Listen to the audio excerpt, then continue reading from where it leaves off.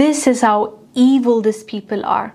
They are celebrating and jubilating over Niger's suffering. The EU Special Representative for the African Sahel, Emanuela Del Rey, said, quote, "Sanctions are starting to take effect. There's not enough medication, not enough food. Power outages are even more frequent than before.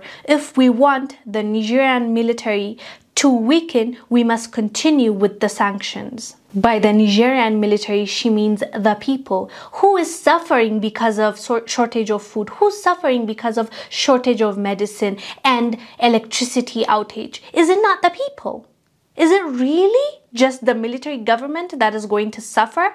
Does she think that we're stupid? We understand exactly what she's saying. They're excited to see these people suffer because they are making a point. They are telling them, you see what happens when you go against us, when you try to say no more to exploitation, this is how we punish you. They're making a clear statement to Nigerians, not just to Nigerians, but also other people, other Africans that are watching this. They want to tell us that suffering is our fate if we continue with this rebellion against exploitation and neocolonization.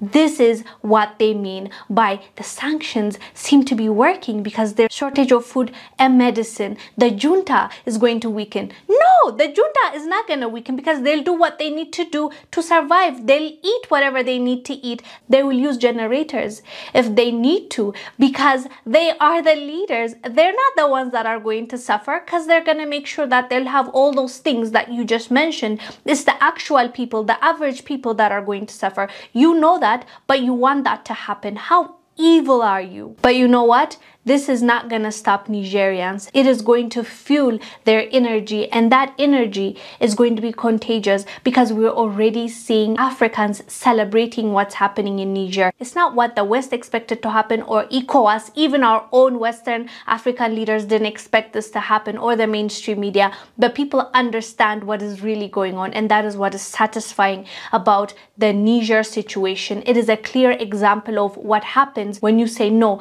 to neocolonization and exploitation. Kudos to Nigerians for saying no more to this nonsense. Anyways, fam, let us know down below what your thoughts are about this. I am Wangil Zalalam. I'll see you on the next one. Bye.